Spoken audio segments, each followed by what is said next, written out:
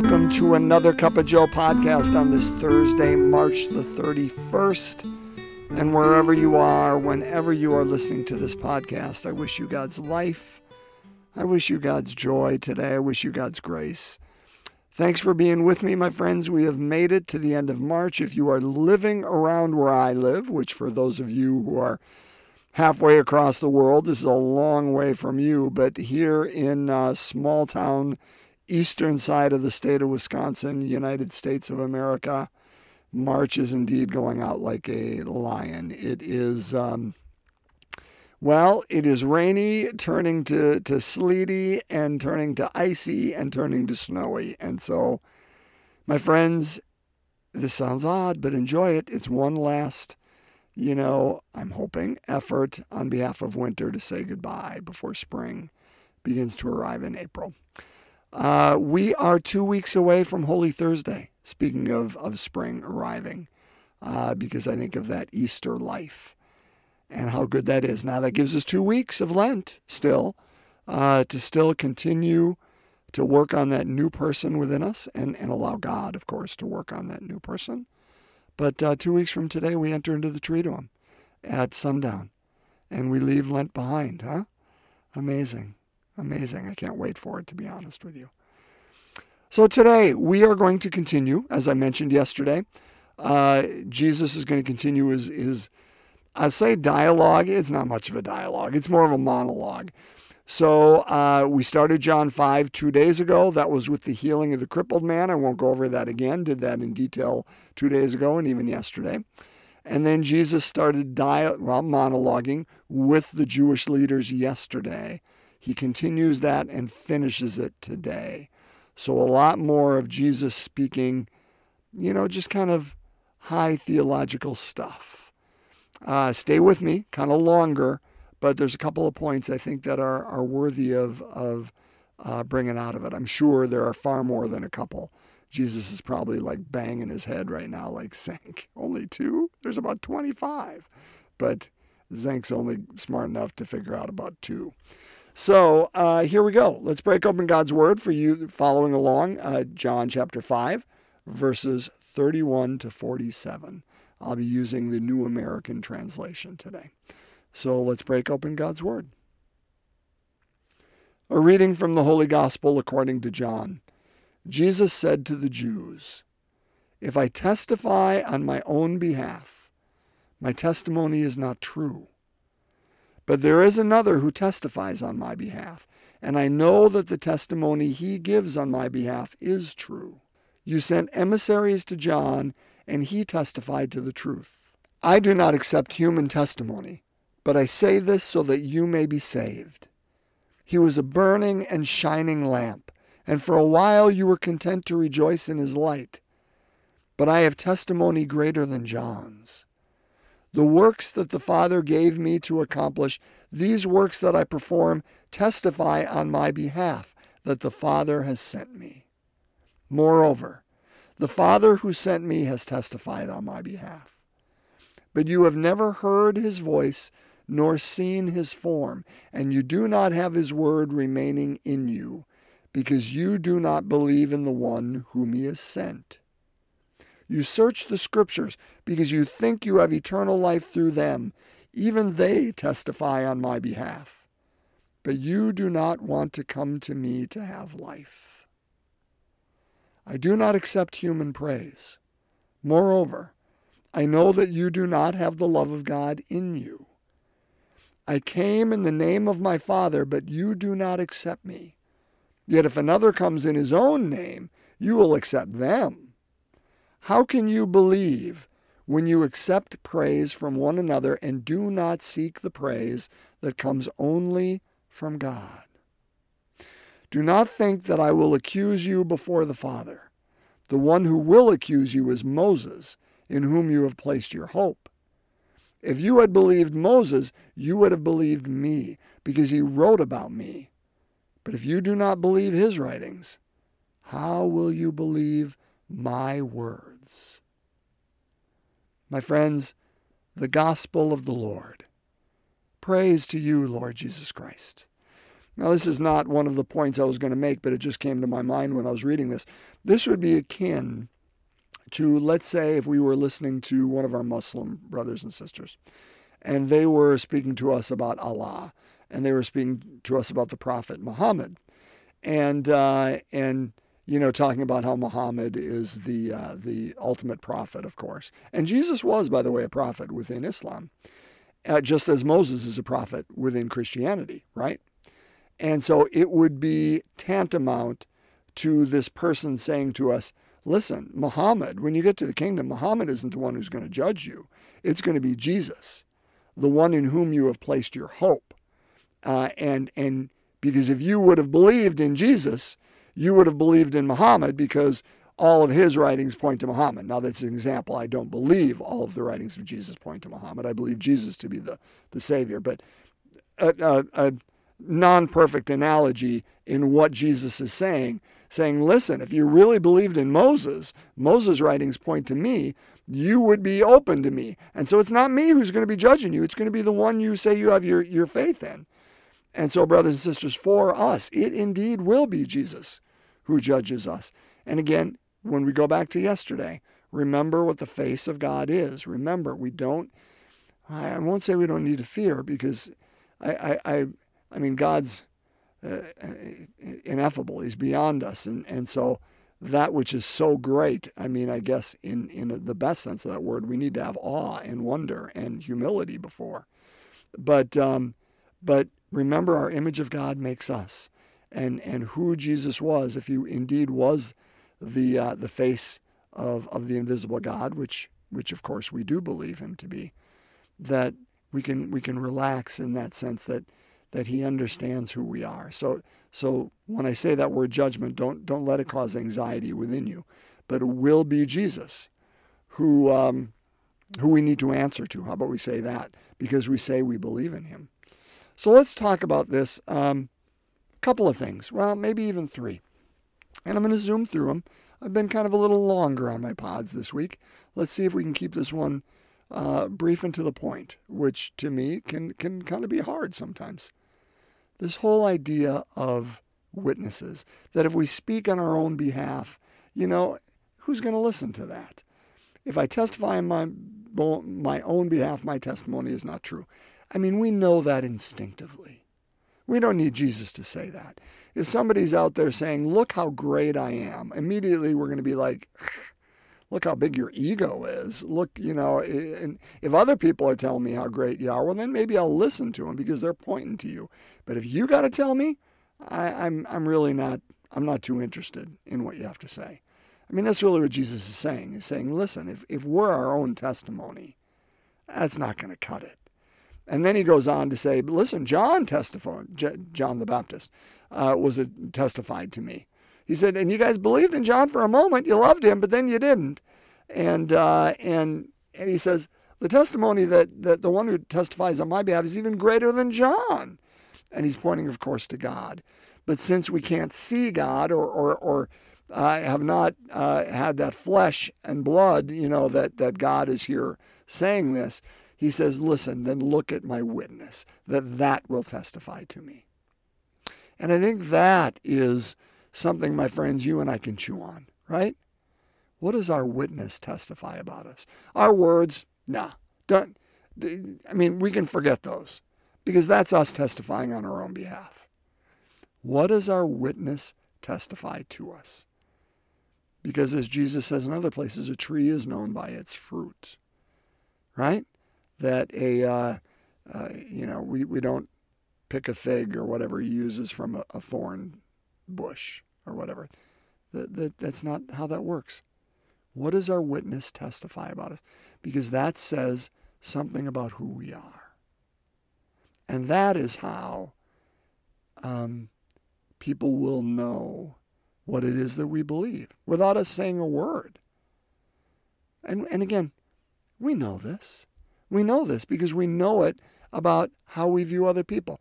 Mother Teresa never said a word to me, and she didn't have to, because all I knew is I just watched her, and I could see and sense holiness, simply based on who she was and what she was doing, right? And it calls to mind that quote I've used a handful of times here on the pods throughout the years. And that is one by Pope Paul VI in his encyclical Evangelii Nuntiandi. Forgive my Latin. I hope I'm saying that correct. And he says this: modern humanity listens more willingly to witnesses than to teachers.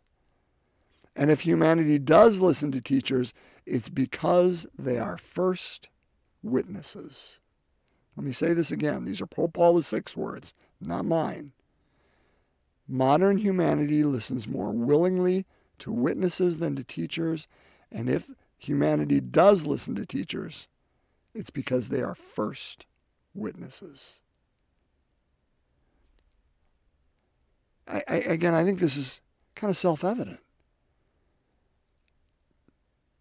Do we watch what a person does, or do we listen to them because of what they're teaching us or what they're saying? Now, the best teachers are those who teach with their being, right? I mean, it's like the old adage from at least ascribed to St. Francis of Assisi: preach the gospel at all times, when necessary, use words, right? That's exactly what Paul VI is saying. Preach the gospel at all times. People will know based on our witness if we're being true and if we're honoring God. And that just invites us, brothers and sisters, again, I'm belaboring the point. Let me go to the next point. It just invites us to look honestly at what our witness says about what we believe really. I often say, you want to know what you believe in, you want to know what your values are, look in two places. Look at your checkbook and look at your appointment calendar, where we spend our money and where we spend our time. That will tell us what's important to us. What is our witness? Where do we spend that capital? Because people are watching. Okay, second point. And in the midst of all this talk, it's hard for me to look at it. So talk amongst yourselves while I look here. Okay, John was the shining lamp. Da-da-da-da-da-da. Oh, this is the part I like. Okay, blah, blah, blah. For the works that the Father gave me to accomplish, these works that I perform testify on my behalf. Okay, so it's what I was talking about before. Jesus' works testify. Moreover, the Father who has sent me has testified on my behalf, but you have never heard his voice nor seen his form. And therefore you do not have his word remaining in you. They don't believe because they can't see God. And brothers and sisters, this is where I just love being Catholic in this idea of sacrament. Because sacrament, brothers and sisters, it's a big word, but ultimately all it means is putting flesh and blood on God. Putting skin on God. That God is the one who feeds us. We know that. Jesus says it in Scripture, right?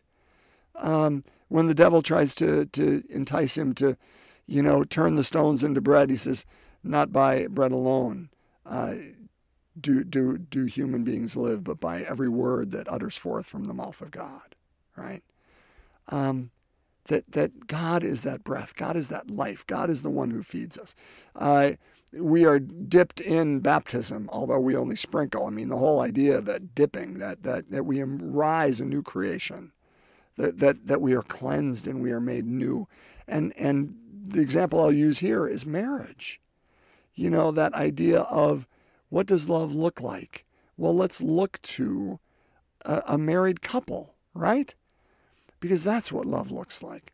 Now, I think in our modern day, we can often confuse love with the word infatuation. That, I'm always going to have that wonderful feeling when I look at my spouse in there, and it's always going to have these fireworks or those butterflies in my tummy or whatever it is. And listen, that feeling of infatuation is fun. It is. We all know that. But brothers and sisters, let's not confuse that with love. Or we confuse love with lust, and whatever that carnal, wanting that carnal knowledge to be. Or we confuse it with sex. And while all those things are real, and some of them have their real place in life. I mean, sex is a great gift that God has given us. That's not what love is. Love is far, far more than those things. Love has a great depth to it. Let me use an example today. Today, I got a chance to be with a couple, and the wife is on hospice, is in her elder years, and is suffering from dementia, and is in a facility. And the husband comes by for 6 hours a day, and merely sits with her and holds her hand. And sometimes she remembers, and sometimes she doesn't. Brothers and sisters, that was a witness to me. That I saw love, and I saw God. Not, like that, oh, I'm going to bow down and worship this spouse who comes by and holds the hand. That's not it at all. But what I'm saying is I saw the reality behind it. And you do too. You know what I'm talking about. We know it when we see it. Because love is that whole idea of Jesus dying so that another may have life. This person comes and sits with their spouse and holds their hand for 6 hours a day. Not because of what that person who has dementia can give them, but because of their, 60 whatever years ago. That's what we're talking about. God may not have form, but we see that form in the love and the life that we give others or others give us, or we see it when another, that's taking place between people. That's what we're called to do. Our first reading today, and I won't read it, but it's Exodus. And God says to Moses, you better go on back down the hill. These people are depraved. They made a golden calf, and they're worshiping it. And, it's not like they all of a sudden became dumb and forgot who God was, but they weren't able to see God. And so they created something that they could see. Brothers and sisters, our God made it so we need to see God. But we don't see it in a golden calf. We see it in the sacrificial, life-giving, decision-making love to put another before ourselves. And we see it. We know it when we see it. It's like that verse from 1 John chapter 4, and I've used this before too. If anyone says, I love God, but hates their brother or sister, they are a liar. For whoever does not love their brother or sister whom they have seen cannot love God whom they have not seen. That we can't say we love a God who is beyond us and ineffable and invisible and whatever if we do not love in front of us. Because love itself is the very essence of God. All right, last point I'll make, and then I'll get out of here. I'm already, I've just been going long these times. Here's the deal, and I'm simply going to say this for about a minute. I love this. He says, you search the scriptures because you think you have eternal life through them. Even they testify on my behalf, but you do not want to come to me to have life. Boy, there's some truth to that, isn't it? Like we'll put up all these walls. I'll jump through whatever hoops. I'll do whatever moral things you want me to do and keep all these commandments over here and go to church over here and do this and that during Lent and run around the block over here and do all these rituals and rites. But there's something vulnerable if I give my heart to you, God. And that's really all God wants. Now, the other part then, once we've given our heart to God, all this other stuff makes perfect sense. It falls in line. But when we do these other things first, before we give our heart to God, it's the tail wagging the dog, brothers and sisters. What God wants, what God desires, is for us to come to Him, the one who breathes life into it, right? Isn't that what we talked about yesterday? That's what God desires. We don't need to be afraid. I know it feels vulnerable, but remember the burning bush? It didn't consume the bush. He's not going to stop making you be who you are, but He's going to make you or allow you to be and invite you into the fullness of who you are and be on fire, but you'll still be who you are. It won't consume you, but it'll make you anew. We must give our heart first, then all these other things, then the scriptures, then Mass, then our Lenten practices, then our commandments, all that stuff. Then it all has meaning and foundation beneath it. But if we try to come in the other way, I think we're coming in the wrong place, because I think Jesus is talking to us there. My friends, those are the things I invite us to think about. What does our witness say about who we are? Can we see the form of God in the love that surrounds us, and in the love we give and the love we receive? Real love, not this false stuff. And are we able to give our very being, our heart, are we able to be vulnerable with God and allow God to give life to all these other rituals and things surrounding us? Because that's the order it needs to go. Let's pray, my friends. So we begin in the name of the Father, Son, and Holy Spirit. Amen. The fourth joyful mystery, the presentation in the temple. Our Father, who art in heaven, hallowed be thy name. Thy kingdom come, thy will be done on earth as it is in heaven. Give us this day our daily bread, and forgive us our trespasses, as we forgive those who trespass against us. Lead us not into temptation, but deliver us from evil. Hail Mary, full of grace, the Lord is with thee. Blessed art thou among women. Blessed is the fruit of thy womb, Jesus. Holy Mary, Mother of God, pray for us sinners, now and at the hour of our death. Amen. Hail Mary, full of grace, the Lord is with thee. Blessed art thou among women. Blessed is the fruit of thy womb, Jesus. Holy Mary, Mother of God, pray for us sinners, now and at the hour of our death. Amen. Hail Mary, full of grace, the Lord is with thee. Blessed art thou among women. Blessed is the fruit of thy womb, Jesus. Holy Mary, Mother of God, pray for us sinners, now and at the hour of our death. Amen. Hail Mary, full of grace, the Lord is with thee. Blessed art thou among women. Blessed is the fruit of thy womb, Jesus. Holy Mary, Mother of God, pray for us sinners, now and at the hour of our death. Amen. Hail Mary, full of grace, the Lord is with thee. Blessed art thou among women. Blessed is the fruit of thy womb, Jesus. Holy Mary, Mother of God, pray for us sinners, now and at the hour of our death. Amen. Hail Mary, full of grace, the Lord is with thee. Blessed art thou among women. Blessed is the fruit of thy womb, Jesus. Holy Mary, Mother of God, pray for us sinners, now and at the hour of our death. Amen. Hail Mary, full of grace, the Lord is with thee. Blessed art thou among women. Blessed is the fruit of thy womb, Jesus. Holy Mary, Mother of God, pray for us sinners, now and at the hour of our death. Amen. Hail Mary, full of grace, the Lord is with thee. Blessed art thou among women. Blessed is the fruit of thy womb, Jesus. Holy Mary, Mother of God, pray for us sinners, now and at the hour of our death. Amen. Hail Mary, full of grace, the Lord is with thee. Blessed art thou among women. Blessed is the fruit of thy womb, Jesus. Holy Mary, Mother of God, pray for us sinners, now and at the hour of our death. Amen. Hail Mary, full of grace, the Lord is with thee. Blessed art thou among women. Blessed is the fruit of thy womb, Jesus. Holy Mary, Mother of God, pray for us sinners, now and at the hour of our death. Amen. Glory be to the Father, and to the Son, and to the Holy Spirit, as it was in the beginning, is now, and ever shall be, world without end. Amen. O my Jesus, forgive us our sins, save us from the fires of hell, lead all souls to heaven, especially those in most need of thy mercy. In the name of the Father, Son, and Holy Spirit. Amen. Looks like not only did March go out like a lion, looks like I did too. My gosh, I can't be quiet, huh? My friends, bless you. Thanks for being with me today. May you have a wonderful Thursday, and God's peace.